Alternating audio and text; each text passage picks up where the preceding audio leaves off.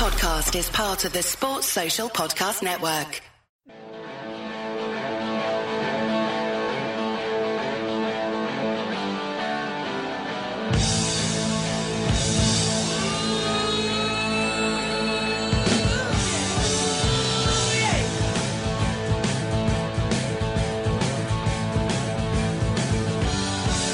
Hello and welcome, treasured listener, to the Anfield Index podcast, which is brought to you in partnership with LibertyShield.com, the perfect VPN companion for all your football viewing, where you can get 25% off everything using coupon code AIVPN.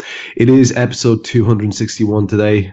We've had a little layoff. I'm Trev Downey. I'm podcasting to you as I voluntarily self-isolate here in my field in beautiful rural Ireland. And I'm joined as ever by Carl Kopak and by Cam Branch, and in the background by producer Guy Drinkle.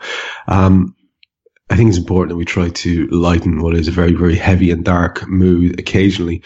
The show won't do that throughout because there are some sort of odd stuff and serious stuff that we want to talk about. But I'm going to get the ball rolling because I've been desperately looking for rabbit holes to dive down. Most of them have been, of a alternate history, conspiratorial nature, just to sort of take my mind off the shit show that's unfolding. But a lot of it has been comedy. And if I'm looking for comedy, I go to my two heroes, Vic and Bob. And Bob's got a new character that he's been previewing lately. He's kind of a obnoxious, upwardly mobile notions about himself type of guy. He thinks he's very on trend. He thinks he's talking the lingo of the youth. He thinks he's very much it. He's become known as Train Guy, and I'm going to play you a couple of little bits of Train Guy now for your edification. Yeah, hi, Colin. yeah, off to London, head office. Yeah, London. Yeah, city of success. Yeah, well, I'm going to pitch an idea for my new app. It's basically a networking hub, for real estate giants. Yeah, you and me, Carl. Yeah, that's right. Going to need metal tits, really, to pull this one off, so you better wish me welcome, Carl. Yeah, okay, well, have a cappuccino on me. Yep. Yeah, you're an adult wolf, Carl. Okay, see ya.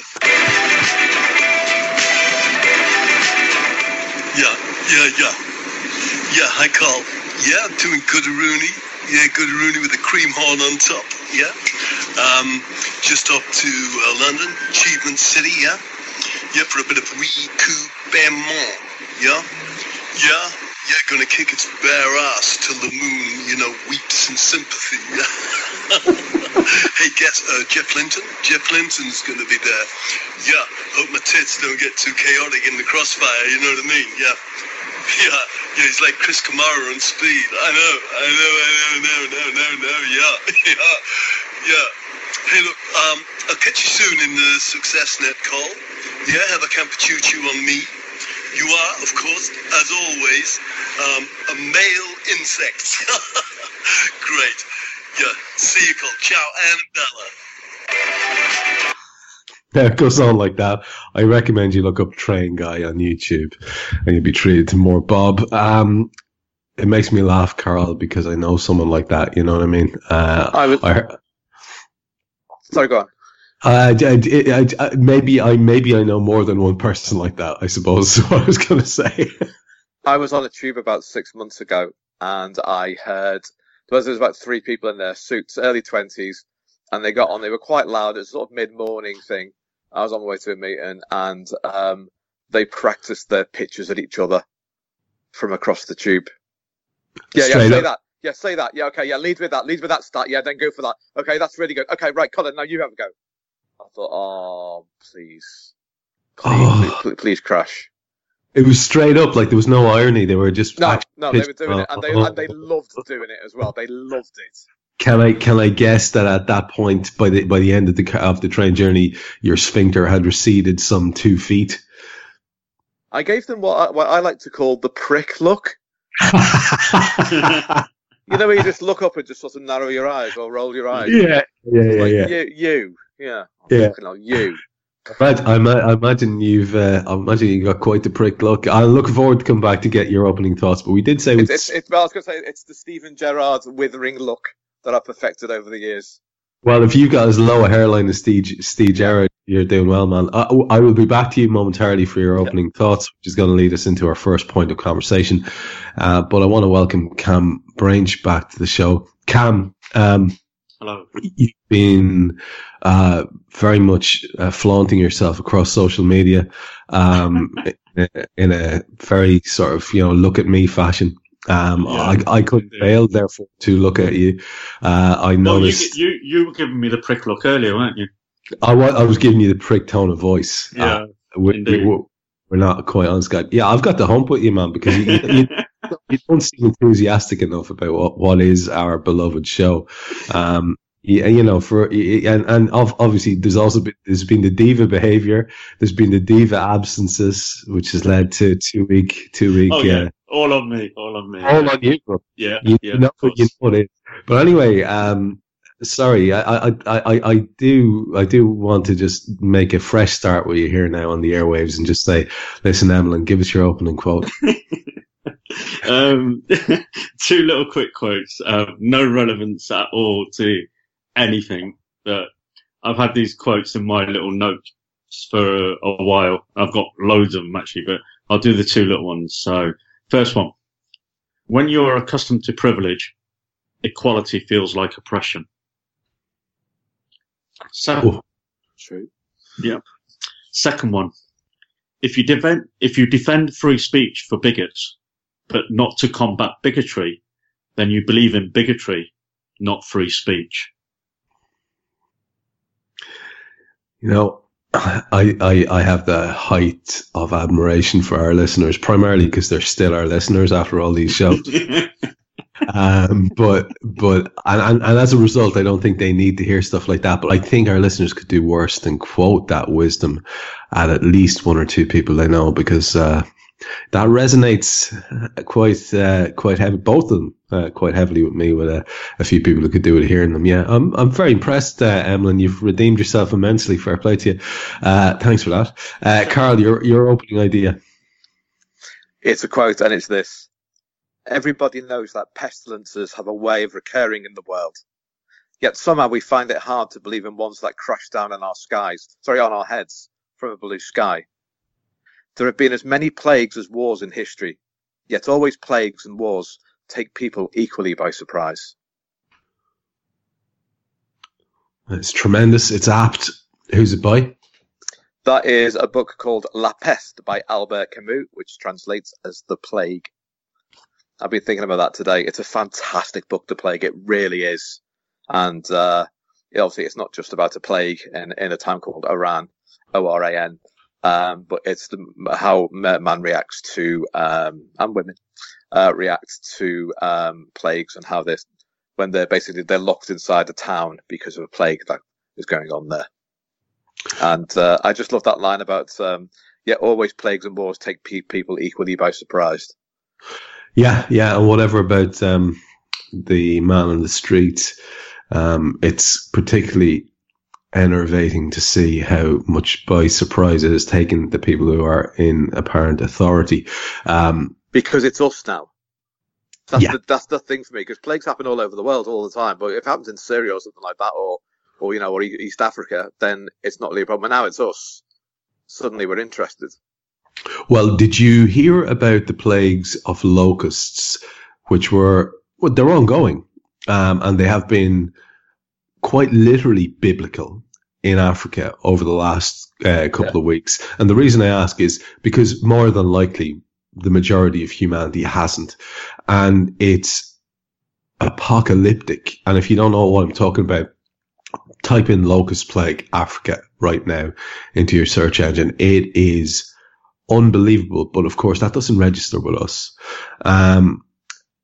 What registers with us is what upsets us, and what's really upsetting us at the moment is, of course, the old COVID-19. It's causing a whole lot of hassle for a whole lot of people. It's potentially societal changer.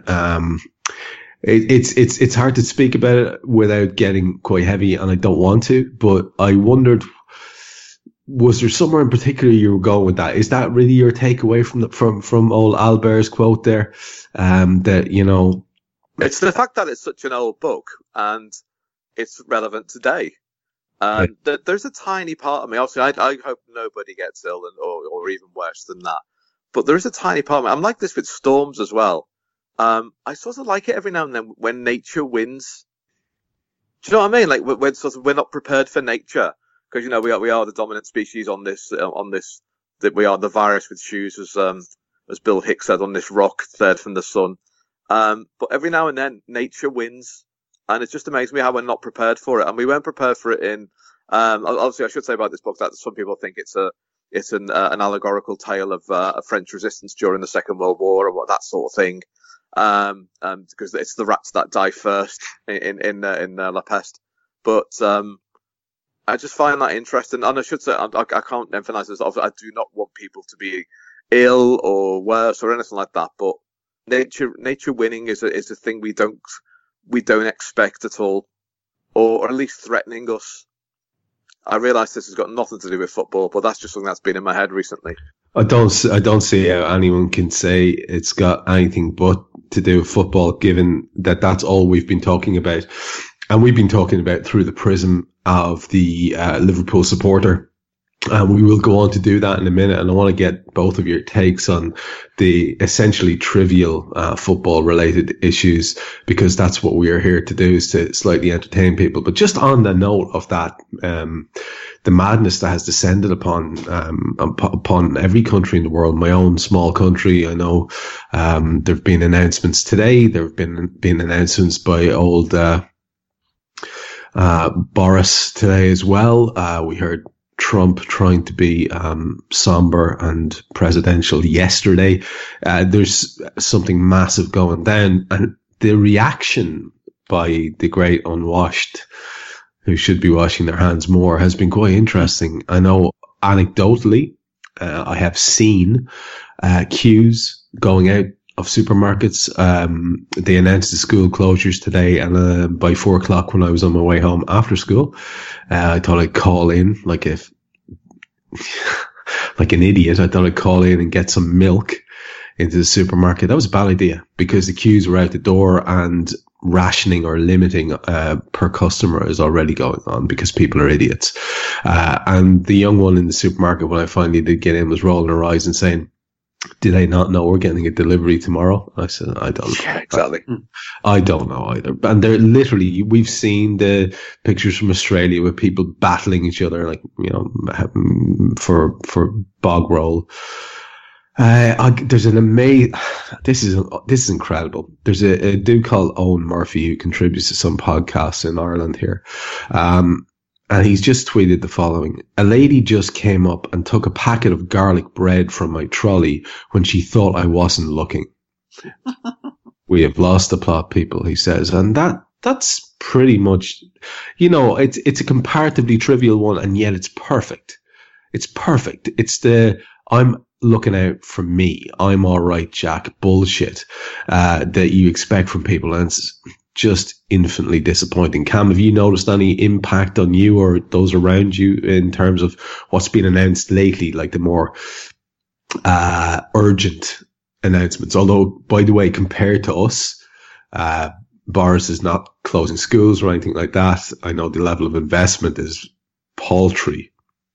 Have you noticed any sort of reaction around you? On a personal level, my line of work has been decimated because nobody's travelling.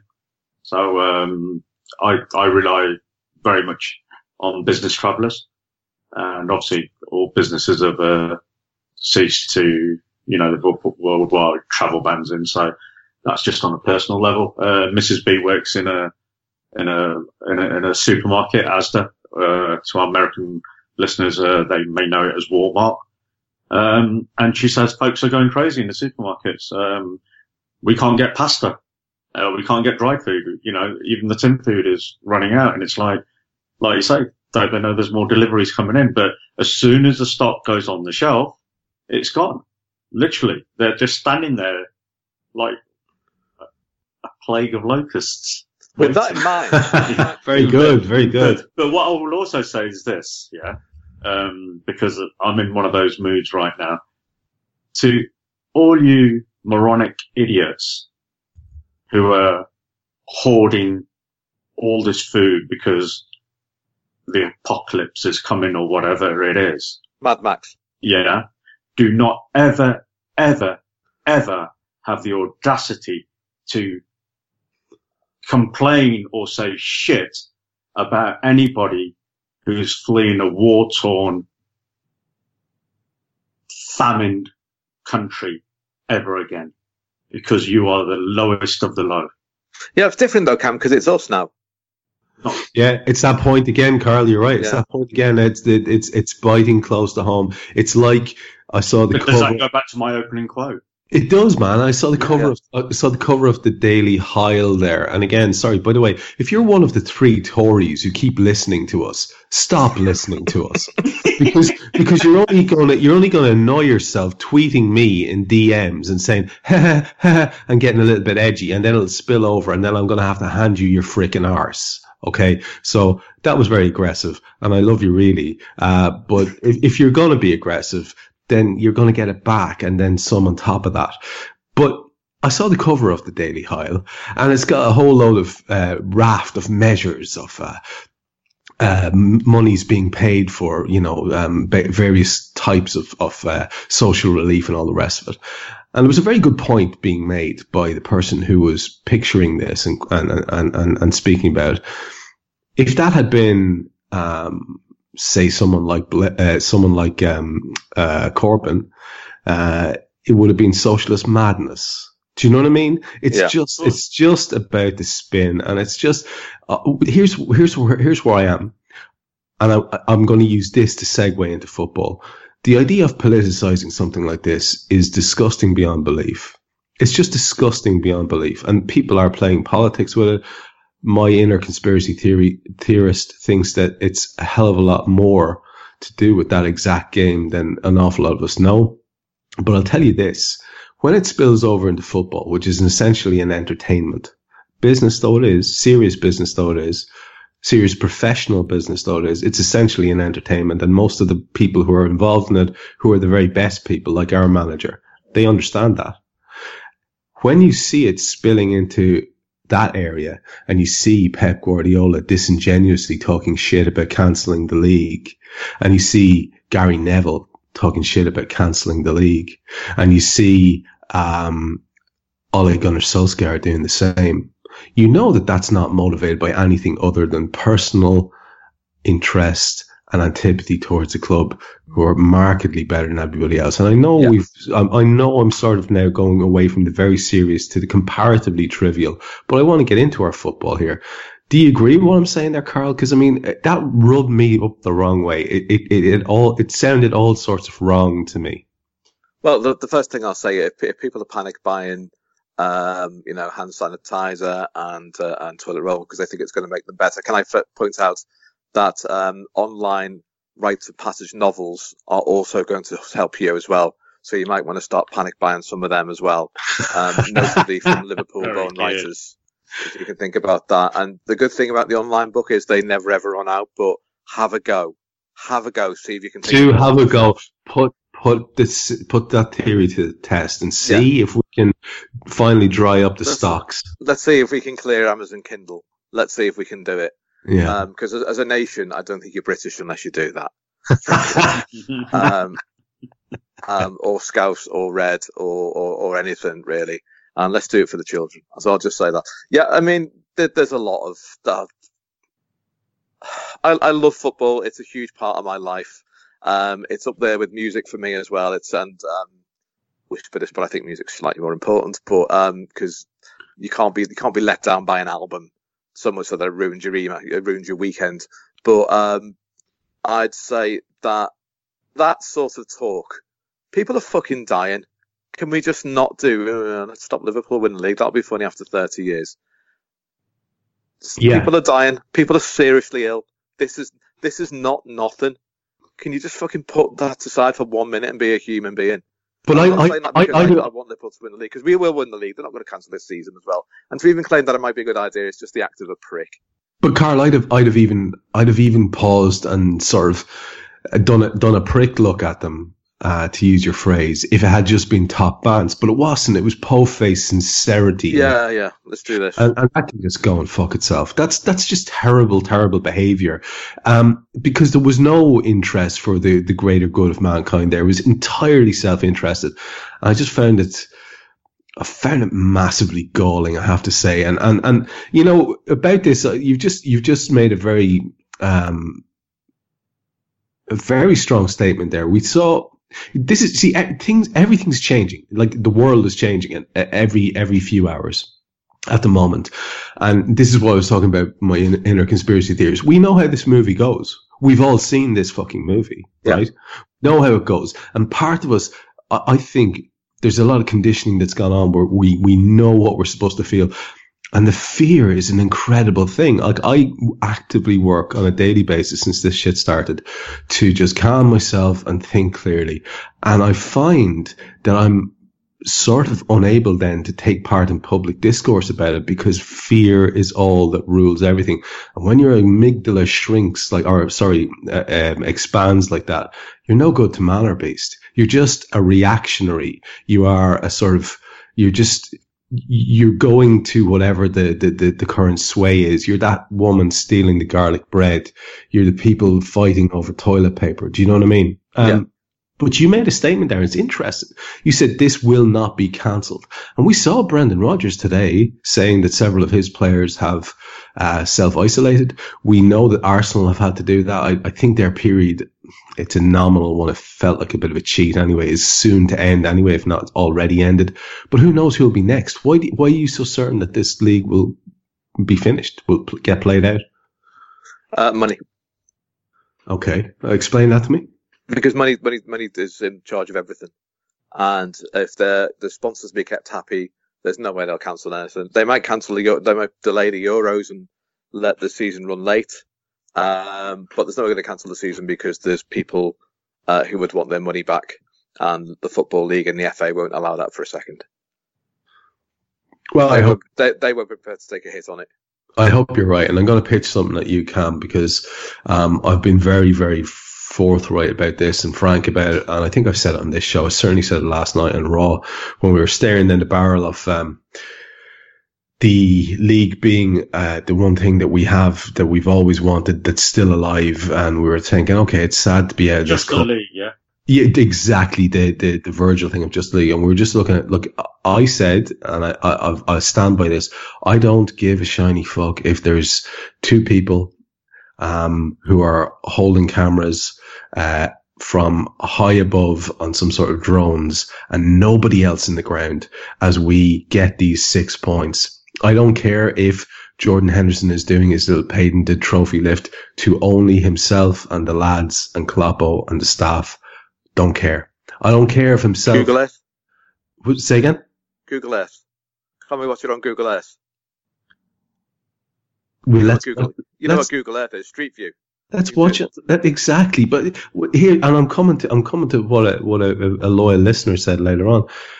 You see, I don't care about this, Cam. I don't care, because watching it, even if every individual is in a glass box and Jordan's lifting the trophy, I will be unbridled in my joy, because I've been waiting for this for 3 freaking decades. Do you feel the same, or would you be leaning into the disappointment of not being able to have the party and the parade and the full Anfield and all that crack?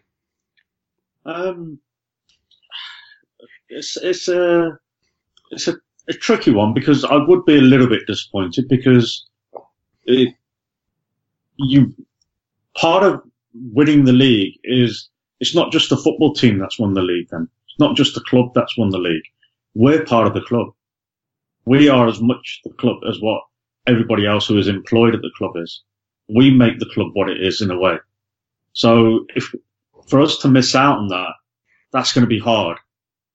Yes, we could, we'll have a TV, we'll watch it on TV and, we'll celebrate as much as we would have if we were there. I mean, I've got the Olympiacos Wolves game on here.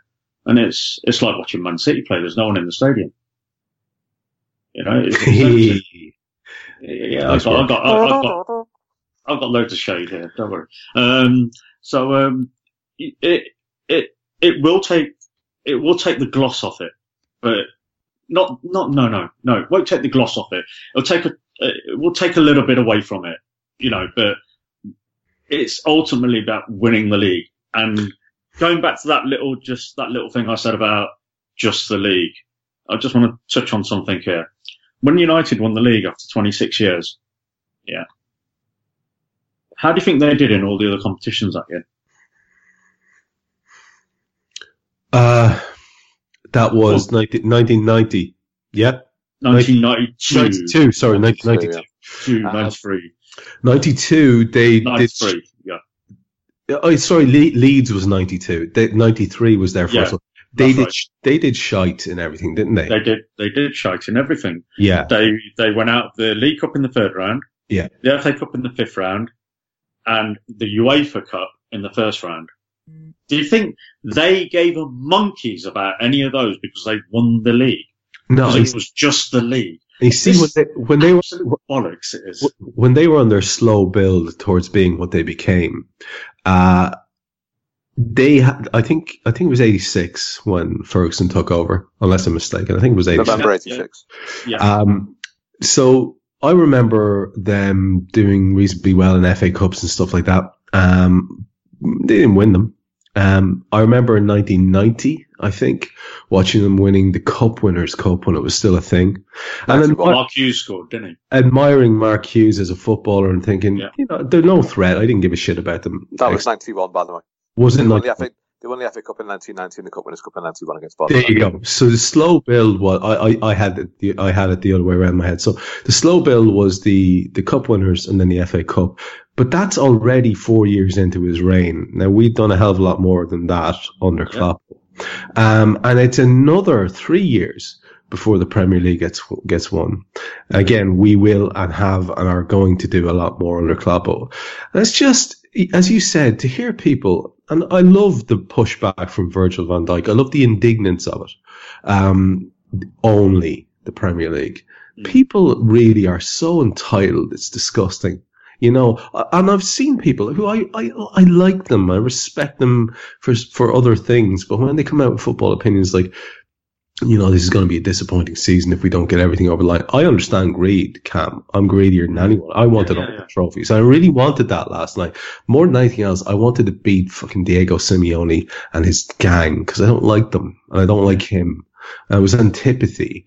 But at the end of the day, if we are allowed to play these games, like I say, regardless of how they get played, 6 more points and we are mathematically champions. As far as I'm concerned, that's it. It's all over. Yeah. I can breathe. Yeah. And I will feel amazing. That's what I mean. Obviously, obviously, I've booked rooms. I want to be there for parades, but I can live without it if it means we win the league. Carl, after the Chelsea game last week, someone said from another website, who really will remain nameless, says, you know, I realise this is self-indulgent, but, you know, would you feel disappointed at winning just the league and nothing else? And I said, to be honest, you'd have to tell me in September that we'd only just won the league, because I'll be too pissed to care. I will do that. If someone says to me, do you know what, next year, you're just going to win the league again and nothing else, no Champions League, nothing else, just the league. Maybe I'll have an extra week off and just get pissed in October as well. Yeah. People don't realise what this is. And, you know, it's interesting you mentioned Ferguson in the early 90s. I'll never ever forget this. So, for younger listeners, because I don't know how Trevor's this week, when Liverpool beat United in 1992 to stop them winning the league with a goal from Ray Houghton. Sorry, was it Walters? No, it was Walters. But Ray Houghton pretty much put the ball on the line for him. And they went to Ferguson for an interview afterwards, and obviously he'd lost the league to Leeds, which was like the worst thing that could possibly happen to him. And I'll never forget, it was one of the few occasions he's shown real, genuine humility. And he says, what you have to realise is just how difficult it is to win the league. You'll never realise just how difficult it is. Don't come here and tell me we've just won the league and nothing else, and it's a bit of a shame because we didn't win everything. you will not believe just how hard it is to win the league, and we should know that because it's taken us 30 years. Exactly. And we've got close 3 times. We've only got close 3 times ever. We've only gotten close 3 times. That's the sentence. That's the sentence, and that is the key word, is only, because in 30 years. We're a fucking massive club. We've won the Champions League twice in that period. We've won another European trophy in that period. You know, FA Cups have been won, but we've only gotten close. And realistically speaking, I think, would it be fair to say that it was only really the year under Brendan where it was genuinely close? Yeah, so 2009, it sort of fell away because we drew with Arsenal. It petered out, didn't it? Well, I suppose it petered out under Brendan as well, but we went into the last day of the season, and if City had cocked up, it was still possible to win the league. West Ham, we beat Newcastle then, yeah. Exactly, so that was still quite, that was close. It didn't end up being quite that close in terms of the way things went. 2002, we were second, but we were never really in it with about a month to go. Never in our hands. No. But again, I just, it's not to be preaching to our listeners because they're a sensible lot, but we discuss these things so hopefully other people can feel like, you know, that it's fair enough for them to say it to other people too, because it's a sensible message put out there. It's the biggest thing. It really is the biggest thing. It means you're the best team. We had to endure the indignity of listening to people after 2005 saying, you know, you're a cup team, you know, where were you in the league? How many points were you behind? And we all got those numbers thrown at us, and it was kind of disgusting to remember back to 2005 and how many points off the top of the league we were. 30 or something, wasn't it? It was more, I think, yeah, but it was either 27 or 37. It was obnoxious. And you just, it's stuck in the craw. But this man has built a side that is the best side in the country. And last night, fellas, we might as well start talking about this a little bit. Last night we showed that. I thought it was an awesome performance. I thought it was just a wonderful, wonderful performance. And I had to bite my tongue several times with colleagues today who talked about the Simeone masterclass. I had to bite my tongue last night on Raw when if a man all the time in the world for was talking about Diego Simeone and how he had sort of dictated the play. I think last night Jurgen Klopp put on the masterclass. I think Liverpool dominated, imposed themselves on Atletico. Yes, they hung in. Yes, we crossed the ball too much. But on a different night, it's 3-4-0 in 90 minutes. Is that fair, Cam, or am I over-egging it? No, you're absolutely right. That's how it felt in the stadium.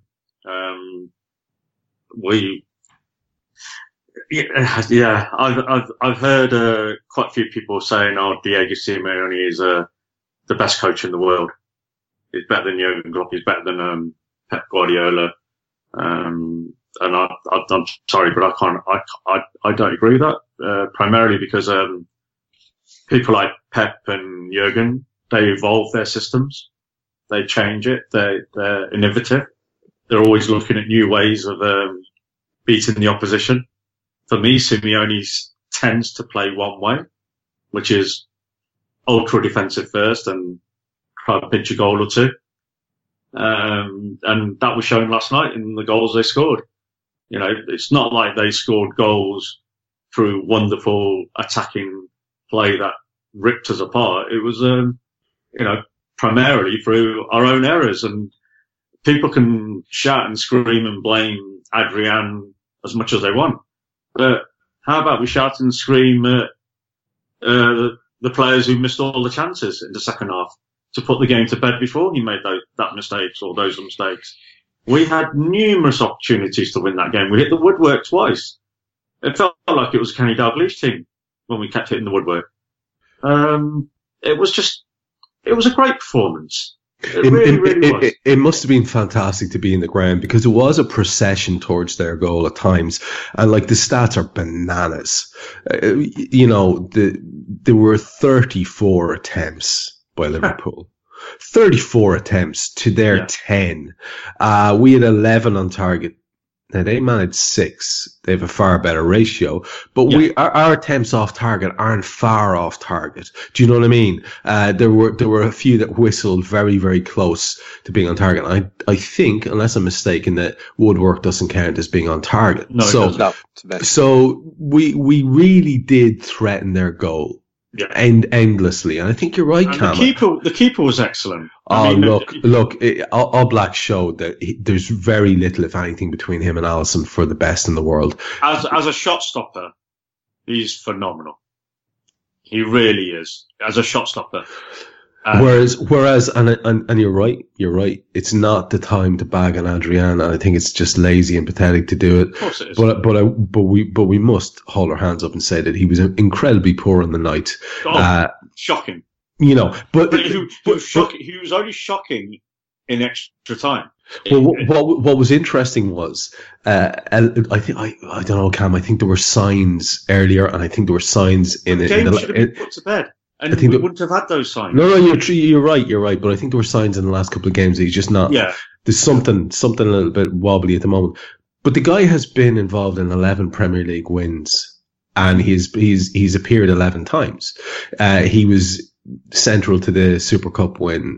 Nobody can cast any shade in his direction. I saw comparisons to Karius and all that kind of thing. It's bananas. It's bananas. He's way better. He's way better than Karius. And irrespective, I mean, it's just not on the same level at all. And it's just, for example, the second goal, which was the key one, really. Like Jordan's got a lot to answer for there, as does I think it's Joe Gomez. Millie's the whole move, because we went. The whole move. We left one. We were all over the shop. But you see, and my problem, and the reason I said about Adrian, it wasn't really the one distribution error that was piss poor, but it was actually, I thought, maybe 2, maybe 3 of those were savable. Oh, the last ones are a joke, an absolute joke. Do you know? And so we just have to hold our hands up and say he had a shocker in the night. He just did. But yes, if we had put it to bed, as Cam says, in the 90. Or in the first half of extra time when we were really tearing them a new one, we wouldn't be having this conversation. I was kind of bereft immediately afterwards, Carl, but honestly, it's all sort of, the pot is sweetened by the fact that the league so far is still on the table for us to win. And I went down a rabbit hole there earlier on. I want to come back to the point. We saw that Leicester are self-isolating some players. We saw that Arsenal are doing the same. And yet there have been statements, especially on today of all days when all the measures are being introduced. There have been statements, and you said about the money thing. I mean, I know you're not really a betting man no more than myself, but if you were to throw a cheeky £50, would you say, yes, look, this will get done. The games will be played. There might be a week or 2 or 3 or 4 where players go into quarantine, and then when they're all cleared, we can get on with it. Do you think that's the most likely? I think that's the most likely. Don't forget, these players are tested every single day anyway. Yeah. So, it's not as if it's not like us 3 waiting 2 days to get a doctor's appointment. It's they walk in and knock on a door, those players, if they're ill or get the slightest twinge or anything at all, and they're immediately rested. The old sort of, it's like the Arsenal Man City game. That was called off strictly as a precautionary measure. The word precautionary was used more than once, as in, we just want to be on the safe side because Arsenal might have an issue, but we don't think they have, but they might have. We're not even going to risk it. So I think there's going to be an element of that. The games this season are going to get played. Of course it will. But do you reckon there'll be a lockdown period of 2 weeks, 3 weeks, a month, and then hopefully people will be emerging who are I think there'll be something like that, yeah. I don't think it'll be that long, to be honest. I think it'll be a couple of games tops. Mm. I think the word that we're looking for or the term will be, the league is being temporarily suspended. Not cancelled, suspended. They've done it in Spain, haven't they? They've suspended it today. I mean, the NBA in the US is obviously, they've suspended. They haven't cancelled. But I believe that's the case, hurl abuse at me if I'm wrong, by all means. I'll just ignore it. Anyway. Yeah. Well, you ignore me on Twitter, so I don't know why I bother with you. I don't speak on Twitter anymore. I'm fucking sick of it. I know, I can believe it. Honestly, it's fucking just my head in. We've won the league, lads. Can I just say that? Yeah. Well, not that I'm calling it. It's far too early to call it. Yeah, definitely. I'm with you there. Hey, I put it in Discord the other day. If we win the league, yeah, and I emphasised if 6 draws. I'm thinking of getting a tattoo done, a Liverpool tattoo. So. Well, can I just say, as I'm looking here, Carl suggested a few things for ideas, and you don't read that list out, Trev. I'm not gonna. But in the middle of it, I wouldn't do that to you, Bob. But in the middle of it, I just did notice, and this can be as frivolous as you like, but it's hardly a coincidence that it's the particular name of this thing that's upsetting us all. Come on, Eileen. Yeah. There's this, come on, Eileen. There's a spin you can put on that simply by reversing it. Eileen and Cub. I can't even do that backwards. What's COVID? What's COVID backwards, Cam? Come on. Yeah. 19. Yeah. He's gonna win. He's gonna win us the Champions League. Champions League? Yeah. He's already calling it now. I'm not calling the league, but I reckon that he's going to win us our 19th Champions League. Tell you what, he'll be knocking on about at that stage. Fair play to him. Yeah. but I don't know. I really want to believe, as the molder that I am, that Carl's theory is right here, Cam, and that we will get this over the line, and that they will just play the games because of whatever contractual obligations or the awkwardness of not having a season complete, or whatever it is, some sort of sponsorship necessities, whatever it is. We know that gate receipts are a minor thing in terms of overall revenue. So maybe he's right. What do you think, Cammy? If same question to you. If you were to bet on this season getting concluded, would you say it will? Yeah. Yeah, you just can't cancel a season. It makes a mockery of the whole season, then, doesn't it? That's just ridiculous. You could, like I say, you could put things on hold. You can pause it. I mean, we got Euro 2020, move that to 21. So what? If at the end of the day, the Euros are not essential. Is it not the same argument there, though? Would there not be sponsorship deals in place? Would they be not more of an international flavour to them? So it might be more. They'll have that next year. They wouldn't have had. It's easier to postpone a 16-game tournament than it is to postpone a 38 one. Yeah.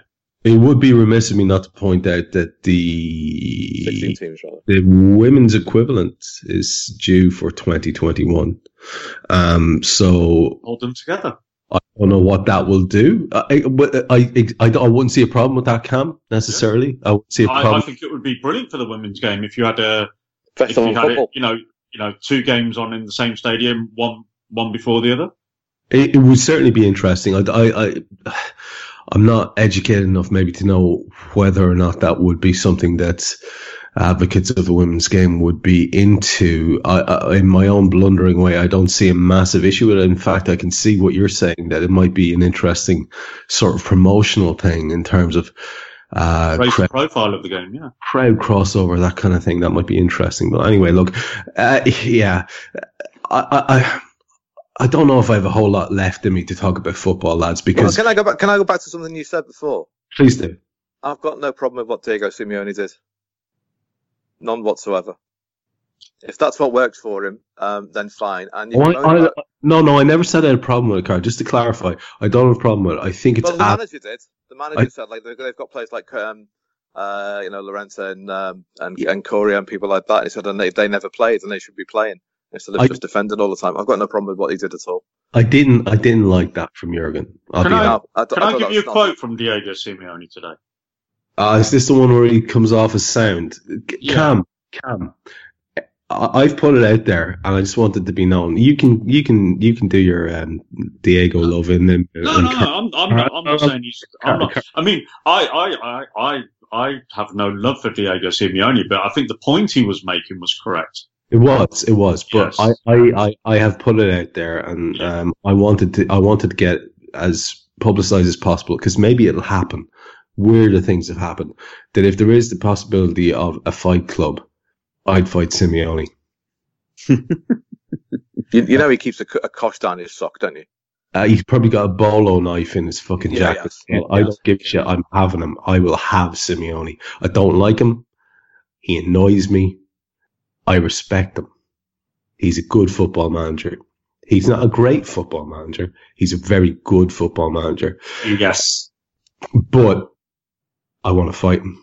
Now, to get back to your point, you were saying you were going to give a quote about how cool he is. No. It was more about the point he was trying to make, in that how it's not fair that the team that's playing away in the second leg gets an extra 30 minutes to get an away goal. And I think the point is a valid point, that in extra time, away goals should not count. Yeah, I agree with that.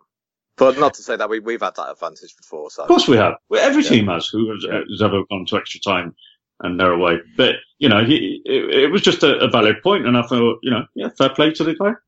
He can come across as sound. If Jurgen had said that, we'd be lauding him for it. Yeah, and it's a valid point that Carl makes as well. I wasn't a massive fan of what Jurgen said. Now, I have to say, Correa is a shithead. What did Jurgen say? I don't know what he said. Sorry. He didn't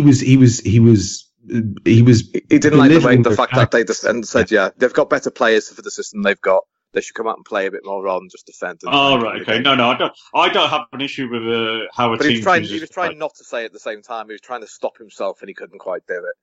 Yeah, because he kept saying, "I'm a bad loser," and I know, let me give you another Jurgen quote then that contradicts almost what he said there. Then, when he first came to Liverpool, they said to him, "Well, you're going to obviously look to build a better team, better squad. How are you going to cope in the meantime?" He goes, "Well, if you're playing a team that's better than you, one thing you do is drag them down to your level." That's exactly what you do. There you go, Jurgen. And What's good for the goose is good for the gander, mate.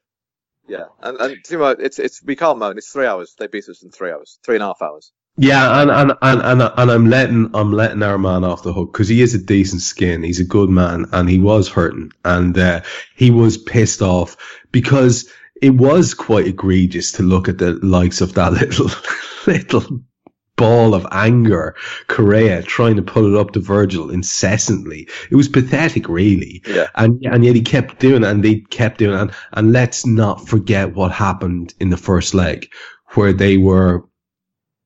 was shithousery 101. And I'm not going to forget that. And I'm not going to say that I admire it. I don't. I do see that it's valid, and I will defend their right to my dying breath to do it.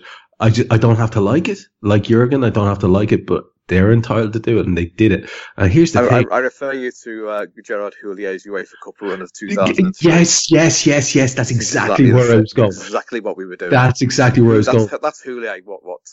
They mastered that.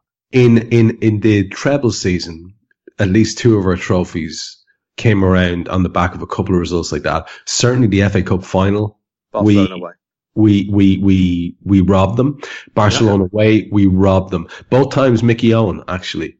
Yeah. And we robbed them. And we were infinitely inferior over the 90, and we robbed them. And listen, that's football. That's football. Juventus away 2005. We had one shot. We should have won 1-0 actually. Barros fucked it up, but all we did was just sit there and just frustrate. And sometimes Mourinho's so good. Mourinho can do it as well. The home leg. Nothing else these days. The home leg was a belter though, Carl. I loved that. That was such a good game. I waved at you that day, Trev, but you ignored me. Yeah, I was only young at the time. I was only 43, and I felt like you were coming on to me or something. You know what I mean? There may be an element of truth in that, but of truth. It was an odd wave, Cam. What do you want me to do? It was an odd wave.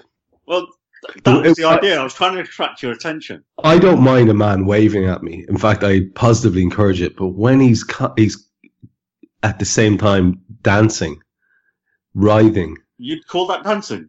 Well, it was whatever you were doing with that post. It was quite suggestive, you know. Listen, leave the post out of this, all right? The post was innocent. Yeah, unlike poor Armando, who had to be Bob Paisley to your Emlyn. Hey, it was his idea. I was just an innocent stooge in the whole picture. Oh, God Almighty! Oh. Yeah. Hashtag AI family, right? Not me. You know what? You're not bitter or jealous, are you, Trev? Not in the slightest, and I hope it doesn't come across. Don't even get yourself with me one day. Don't worry. One day you'll get yourself here, all right? I'll get myself. Yeah. I want to start wrapping this up. I think we started around about an hour ago. So, is there anything football related that you'd like to mention? I mean, we were talking in general terms. There's no point in talking about specific fixtures at this stage. But is there anything in general terms you want to mention? Maybe we left a glaring thing on the table there in regards to last night, or the way things are going, or someone's performance, or the Naby Keita thing. Worries me. We've gone into quiet zone like we did with injuries again with Naby. I wonder what's going on there. I was delighted with Ox, I have to say. Fantastic. Best performance by a mile. Yeah, I hope that's a step. Absolutely ran that show. He could actually spur us on to the next 6 points if he's playing like that. He was bloody great. And I thought Mo was really good as well yesterday. Mo They all were, but yeah, Mo was great. Mo played out of his skin. He looked like he was back to the Mo he was. Yeah. I think to be honest, the front three, Sadio was our best defender of the day. Yeah, whereas he wasn't himself in attack. He was he was putting himself out. He always does. Yeah. He's such a legend of a wee man. But Bobby was patently on the points for 45 to 60 minutes, and he had a couple of purple patches. But I was so he wasn't glad. in the game enough at times. Well, even when he was, it was awful, and I was so glad for him when he got his goal, and just thought, this is written. It was written in the stars, and then Llorente and our man between the sticks decided to do a deal with each other. It was horrible. You said you wanted something. Here's one for you. Give me something. All right, then. Obviously, last two seasons, City have won the league. The first season, they won at a real canter. They were 25 points ahead of us. Yeah, I think it was. And then last season, they were 1 point ahead of us.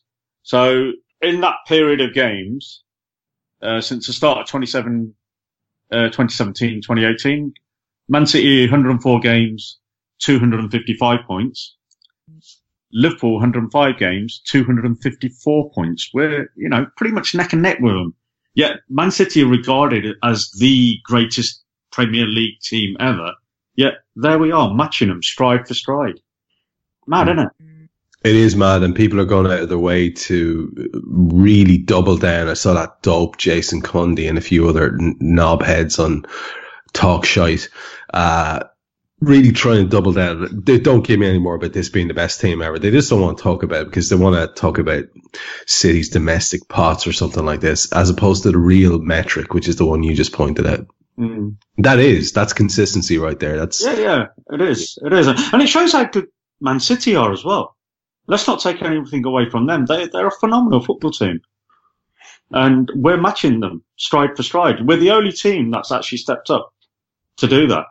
Where's everyone else? By winning the league this year, we'll have surpassed them over 2 years. And if we retain it, then we will have gone past them. Yeah. Probably undeniably is the best Premier League team. Yes. That's it.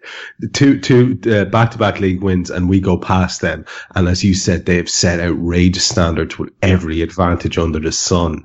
I want 103 points this year. Yeah, I want 103. Is that what's the max we can get from here on? We could get 109, I think. Okay. Yeah, but I want 103. Reason being, that gives us an average of 100 points over 2 seasons. Oh, I see where you're going. That's nice. Yeah. And we'll have also got the most points as well with the 103. Yeah, I think if the lads get a rest and they're able to train together, I would really fear for the next couple of teams to play against us. What do you think? One game a week now, isn't it, for them? Yeah, that's it. That's all. I mean, we know that Jurgen does this well. Mm-hmm. Do you know? I'll take the league, thanks. I'll take the league. Carl, any final football thoughts before I finish on a non-football thing that I want to... Can I have some controversial ones? Yeah, please. I thought Man United were brilliant against Man City. Thought they were really, really good. I enjoyed the shit out of that game, man. Great. And that McTominay goal, no one's talking about just how hard it was to do what he did. It's beautiful execution. That's really hard. First time, and the keeper's covering on the way back. That takes some doing. And also, I was at the Chelsea game. That Scottish kid they've got's really good. Is he though? Yeah, he is. He is. Game? Yeah. Well, two games against us and against. He absolutely ran our midfield all over the place. He was really good. Did he? In the ground, he looked really, really good. I was wondering, was it British player overkill? But you reckon he's excellent? Well, Fabinho's not been fantastic, and Fabinho might as well not been on the pitch. No, playing against him. Oh, he's not. No, he was. He was good. He was really, really good. I like that. I look forward to watching him. I couldn't really. I did watch that Chelsea game. I didn't. Yeah, he looks massively confident on the ball. I'll give him that. Yeah, that's the thing. I heard there's the podcast from the Times. They were saying about that as it's Gregor Robertson who's on it. He's obviously Scottish, and he said he looks really, really confident. His arms out. Can I have the ball? And we don't do that in Scotland. We just kick people instead. So we're not used to seeing that. So we maybe think he's a bit European for a Scot. Although he's obviously extremely milk bottled white and painfully thin. So he definitely fits that profile for a Scottish midfielder. Yeah, we're not used to a kid demanding the ball that much against that midfield. And do we know his background? Has he come down from the Scottish League, or has he been hothoused in Chelsea? Yeah. Okay, so he is a proper Scot, because he's definitely. Whereas McTominay we know plays for Scotland, but I heard him and he's got a broad Manc accent. The first time I heard him speak was after the derby there. All right. Well, that's an interesting one. Are we done with football? I've got one question for you. It comes via Karl Kopak, by the way. I've got a question for you for last week. Oh yeah. For next week, because this is another debate they had on the Times. In the Premier League, Liverpool era. Your top 3 Liverpool strikers. Premier League. Because it's not easy. No, it's not easy. No, it's not easy. We had a more extended version of this via Malby on the spot. Jan was trying to pick his best Liverpool 11 ever. I can do that 3 now. You're the best 3 strikers of the Premier League era, yeah. And Carl, just to confirm, by strikers we mean the generic term forward. Yeah, forward, yeah. Right, so I can't have wide forward. I can't. Of course you can. A forward's a forward. Yeah. I can't wait till you do this because it's so easy. Go ahead. It's Torres, Suarez, Mo Salah. See, Torres wasn't even mentioned. Torres was phenomenal. Yeah. I would say that Robbie Fowler is probably the best natural striker I've ever seen, so he's in there. Maybe the best natural striker, but the best striker. Well, his record, Torres' record is better, right? Or sorry, as his Torres. Robbie was the best finisher by far, but all-round game, left foot, right foot, heading, length of play, everything. First, the first 100 games, Mo Salah has 70. Goals. I believe next up is Nando, unless I'm mistaken, with 63. 63. Next up, then 63. I think you're right. Next up is Luis Suarez and Robbie Fowler. Yeah. With you say Suarez is better than Suarez is better than Robbie, wouldn't you? No, I'm saying Fowler's better than Suarez. Oh, really? Okay. Because Robbie did that as a child. Yeah, I get that. He did that as a child. Now, if Robbie Fowler had stayed fit, sorry, Luis, but you're not even in the picture, pal. Yeah. And I know people have him on a pedestal, and people think I'm talking madness. But I watched most games Robbie Fowler played, and he was fucking scary. Superb. Yeah, he's superb. He was. Guy Drinkle's trio is well, you can't compete with that. Robbie Keane, David and Gog, Celtic, Liverpool, Tottenham, and Andre Vara. Town fan. Yeah, it's a good one. Do you know what, Cam? After all the shit talk, I'd agree with you as well. I just think probably in terms of world stars, I'd prefer Robbie, right? And Rushy did play in the Premier League era. He wasn't. Yeah, but not his best though. No, but who cares if he does it have to be he was at his best in the Premier League? Yes. Yeah, I think so. I think that's Okay. Because nobody gets past Rushy. Carl, what's your three, Carl? It's difficult. I'd say just on terms of who excites me the most on the pitch, it would be Suarez number one. And I don't like Luis Suarez at all as a human being, never have done. Salah, but yeah, I would have gone. It's somewhere between Torres and Fowler, and it's difficult for me because Torres wasn't there long enough. Robbie Fowler's career ended out, but Robbie Fowler was from the City, and that means a hell of a lot to me. And to be honest, you can't discount Michael Owen for what he did for the club, and I absolutely loathe Michael Owen. Not quite as much as I currently loathe Steve McManaman, Fletch, but it's difficult. But I'd have Suarez as number one. So Salah and Torres would change around, and then I'd get 4 into 3 and get Robbie Fowler in there somewhere. But I think Robbie Fowler is a bit of a tragedy rather than the success it should have been. Yeah, that's how I perfectly. That's how, yeah. But he did things that I've never ever seen a footballer do before, and definitely at that age. But to save him down the road, that's amazing. Can I say something to you? When that Toxteth boy came back to Liverpool, Little Fat Robbie. I will honestly tell you, right? I was at work. I got the news. I went to run to one of the lads who I know it would mean a lot to as well, who I work with. Man, I was as happy as a clown boy. That meant the world to me to see that picture. To see that picture of Robbie and Rafa. It meant the world to me. It's like a highlight of my last 20, 30 years was him coming back because I fucking loved him. And every time I saw him doing well with Leeds or wherever the hell he was at the time, I was thinking he should be doing that for us, because he was outrageous. He scored outrageous goals for Leeds. Outrageous. Because he's such a talent. And, do you remember the spell when he came back and we were waiting for the goal and there was one that was offside and there was a foul throw or oh god. He had one offside against Birmingham the night he came back, didn't he? Oh, it was painful. But it meant the world to me. So for that reason and that reason alone, he'd be in my top 3 of the Premier League. It's a tricky one because it's half the time it's who you like versus how long they were there versus how long successful they were.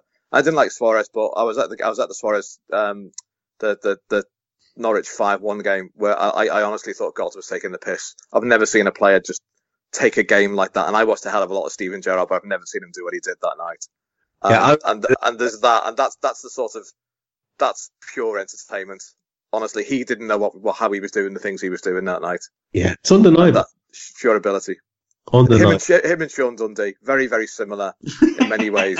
Sean Dundee tweeted me once, Oh, what's the story? Eric Meyer likes my autograph articles.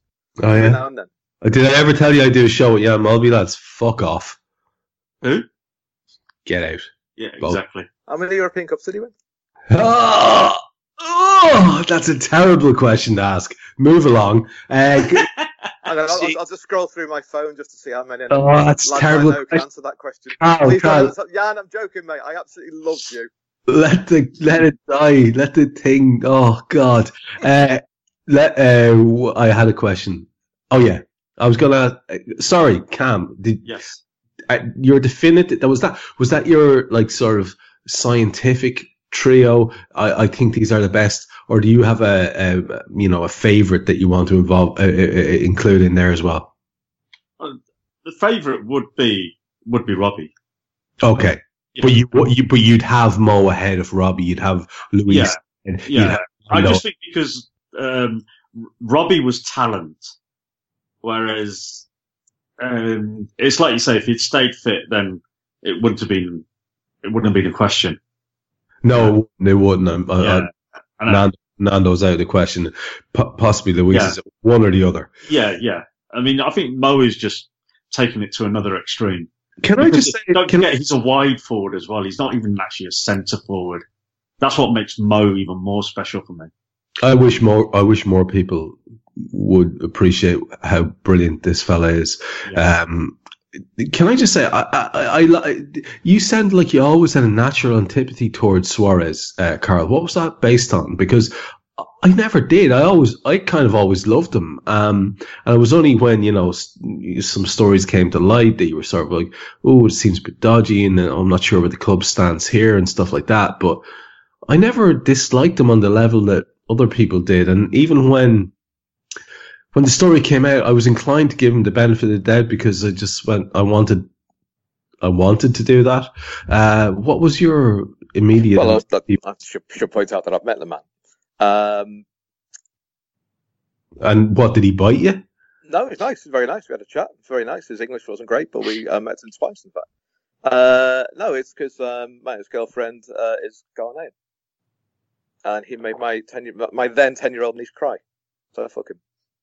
Oh, of course, with the World Cup and the diving and all that. Okay. And that's before Liverpool. And then obviously the biting thing at Ajax. And I just thought, nah, you're not for me, mate. So I was really against him. And slowly he won me over. I had nothing. I didn't have a problem with what he did at the World Cup. Nor was I, but it was personal. I'm very sorry. I'm very sorry that a little girl cried, but I fucking loved that. Not the crying, the diving. That was fun. I think that's what I like shithousery on that level, which is why I want. Yeah, you don't like Simeone. Why I want to fight Simeone. Carl. It's a kind of I'm fighting myself. You know what I mean, man? Yeah, that's what I mean. That's why all the criticism is hypocritical of it. People are slagging off Atletico last night because if you didn't like what Atletico did last night, then hope you liked Rafa Benitez. Here's how the fucking master at it. Here's how this show ends. The show ends with a question posed by Carl Kopak, because we have gone on, and poor Guy is probably going, what are these boys still shouting on about? He's Googling Sean Dundee and Eric Meyer's rates, isn't he? That's what he's doing. Yeah, that's definitely what he's doing. It's definitely not cartoons. Here's the question I want to finish with. I thought it was really, it piqued my curiosity, because I can only assume that Carl has an answer, and I want to catch young, Branch cold with it, because Cam never remembers anything in terms of agendas. So Carl earlier on asked, what was the food that you forgot you liked? What was the food that you forgot you liked? Now he suggested his answer, so I'm going to let him explain it later on in a second. So something that you've eaten recently, you went, oh fuck, I love this, that you'd forgotten that you liked. Well, I wouldn't say I forgot I liked it. I just haven't had it for a long time. I had pasta yesterday for the first time in ages. But that's just you remembering you love carbohydrates. Yeah. Well, I was having a cheat day, so I love carbohydrates. So what it was, me and Mando may have had a drink or two too many the night before, and I was just trying to soak up. So, you know what? I honestly can't think of anything, because I've not had anything in ages that's been like. Did you have? What pasta dish did you have, as a matter of interest? Gnocchi. Oh. Gnocchi, however you pronounce it. Gnocchi. They were laughing at me in the restaurant for the way I was pronouncing it. So there was a specialist restaurant in Lake Garda when I was there in the summer doing some brain tourism. In the region, I stayed in Lake Garda because I'm a prick, and I went to a few beautiful restaurants, and the gnocchi was amazing. Oh God! If you do it well, it's amazing stuff. It really is. When it's done right, it's just outrageous. So yes, I think that more than qualifies young Cam as an answer. Now, Carl, would you care to qualify your answer that you put in here? Because I'm not 100% sure I know what it is. I think it is something that I love myself, but I'm not sure. It's malt loaf. Okay, explain that. Which is serene. It's like it's almost like a cake almost, but you put butter on it. And you cut it into slices. It's like almost like a cherry cake, but without the cherry. Is it sweet? Is it sweet? Yeah, a little bit. Not massively so, I'd say. But the butter does help it a bit because it just takes the bitter It takes the bitterness away from it at times. So Okay. it depends what you have. If you have, it's Soreen, the one we have, SOR. Sorry. EEN. Yeah, that's what I thought it was. That's what I thought you were on. Other brands are available, unless you want to pay for my books, then knock yourself out, lads. I had like 2 slices of it the other day and just thought, my God, I love this stuff. Malt. Have I Malt forgotten this? Yeah. Okay. Can I rock both of your worlds? And maybe it'll mean nothing to you. And maybe you'll go, oh yeah, that brings me Not back. potato crisps again, is it? It's not, brother. No. Okay. Jamaica cake. Yes. No. Fucking Jamaica cake. Yeah. No. Oh No. no, you don't like it. No, can't stand it. What's wrong with you? I mean, you start the show off by being a diva. You redeem yourself, and now you're back in the same place again. What's wrong with you, man? What's wrong with Jamaica cake? I don't know. I don't like it. I don't like it. It's bulky, isn't it? It is a bulky cake. Well, It's just not very nice, is it? I don't. I hadn't had it since I was a student. I had it last week, and I went, "This is the absolute dog's bollocks." You need it with very, very hot tea, I think. Hot tea or a nice coffee works Yeah. brilliant. Get on the Jamaica There's cake. this thing is a nice coffee. What's wrong with you? You're both just bad people. I didn't realize that until now.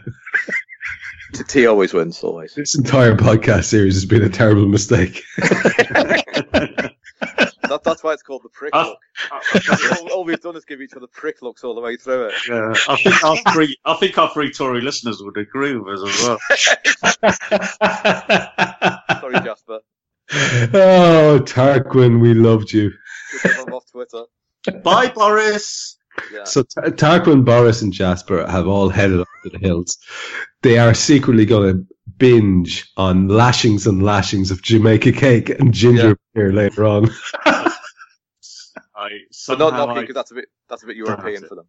But not gnocchi. No, that's you never know. It's the foreigners make that, don't they? Yeah. Down with the foreigners. All right, I'm about ready to finish this off. It's been about like 79 billion minutes. Cam Branch, you have anything to finish this off with? Can I do another racial quote? Oh, for fuck's sake! I've got loads of them. Let's throw it out there, brother. All right, I apologise for any offence caused for this one. All right. Oh, Jesus. Okay. You're a black educated fool, son. These white folks have newspapers, magazines, radios, spokesmen to get their ideas across. If you want to tell the world a lie, they can tell it so well that it becomes the truth. And if I tell them you're lying, they tell the world even if you prove you're telling the truth, because it's the kind of lie they want to hear. Man, you're knocking it out of the park this afternoon. What is that one? Ralph Ellison, whoever he is. So, It's a writer, yeah. yeah, I just liked it because, there's a lot of people out there who like to tell the lies, don't they? And the lies become the truth and nobody cares. Not Dan Wootton. No, not Dan Wootton. Allegedly. No. He's a really good lad. He's a sound fella. Yeah, He's he a sound cried fella. when Caroline Flack died, Yeah. and then deleted all the things he'd written about her. A sensitive lad. That's Cam. I've got to say, man, I'm impressed. Big Emlyn would be proud. Carl Kopic, any final thoughts from you? Couple of things. First one is because we've not recorded for a while. In the meantime, we've recorded the latest episode of Sherlock from Adler to Amberley. Get in. Where I had the massive privilege to interview Leslie Klinger. If you know anything about Sherlock, he's basically the Bible of Sherlock Holmes. And I never ever thought in a million years I'd get him on and we discussed Sherlock Holmes and the Adventures of the Five Orange Pips. And he was good for business. He was absolutely amazing. And he's going to come on again, which I'm really, really happy about. He's committed to a repeat. Well, what I do is when I say, so for example, because this is the other time it's happened, so I had John Rees on, who's my producer for this, who had the idea with me to do the whole thing. And we did A Case of Identity, which isn't a great story, I'd say.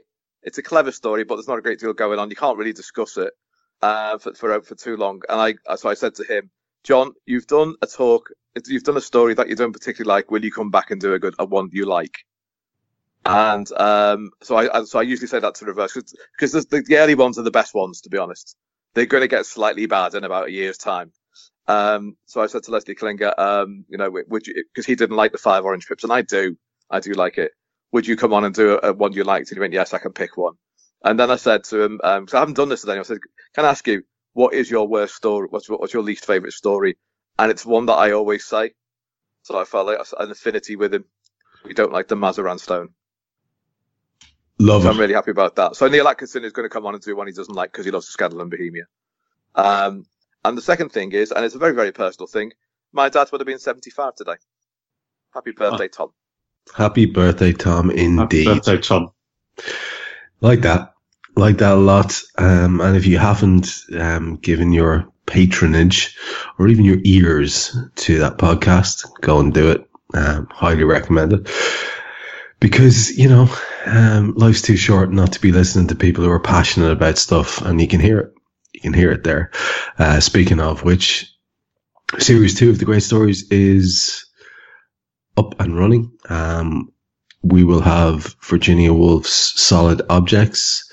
I'm going to put out a placeholder because Pearl Pooley is slightly indisposed with a bit of work at the moment. But Virginia's coming, and in the meantime, I am going to give you an hour-long short story. It'll be about 50-something minutes. It's Stephen King's Crouch End. And I swear to God, lads, the first time I read the story was when I was narrating it and recording it. I never read it fully, and there were noises in the background. There were tingles running down my back, across my shoulders. I was basically shitting myself by the end of the story. The guy's a master. I didn't realize it. I've no Stephen King experience, and Crouch End is coming out for you. If you think you like the sounds of that, The Great Stories is on Twitter, and you can get all the various links that you need, RSS feeds. Get signed up, for the love of Christ. I want to make this something that's going to be vaguely important going forward. So please, any support you can give me, tell the person in your life who likes books or likes stories to have a listen to that. Appreciate it. Thanks, lads. Enjoyed this. It's been a good comeback show. It's been about 2-3 weeks, but it's a belter. It's over long, but Guy doesn't mind because we haven't been on for so long, and we should finish up that episode, or this episode of the Anfield Index podcast, with me thanking our listeners for being patient, for staying with us for all these shows, and for supporting us throughout. And if you do feel a little bit of extra generosity, please tell someone about the show, pass it on. We do endeavour to give you a bit of value for your money in a way that I think most podcasters can't be arsed. And with that in mind, let me just remind you that with Liberty Shield, you can access free UK TV from anywhere, including BBC iPlayer, for Match of the Day, for Plus Sky Go, for BT Sport, and all the Reds Premier League, Champions League and live games. I have been Trev Downey. That was Carl Kopak. That was Cam Branch. Guy Drinkle's in the background helping us out incessantly. Until we speak to you again, be kind to your fellow Reds. 6 more points and the Reds are champions. Stay safe out there.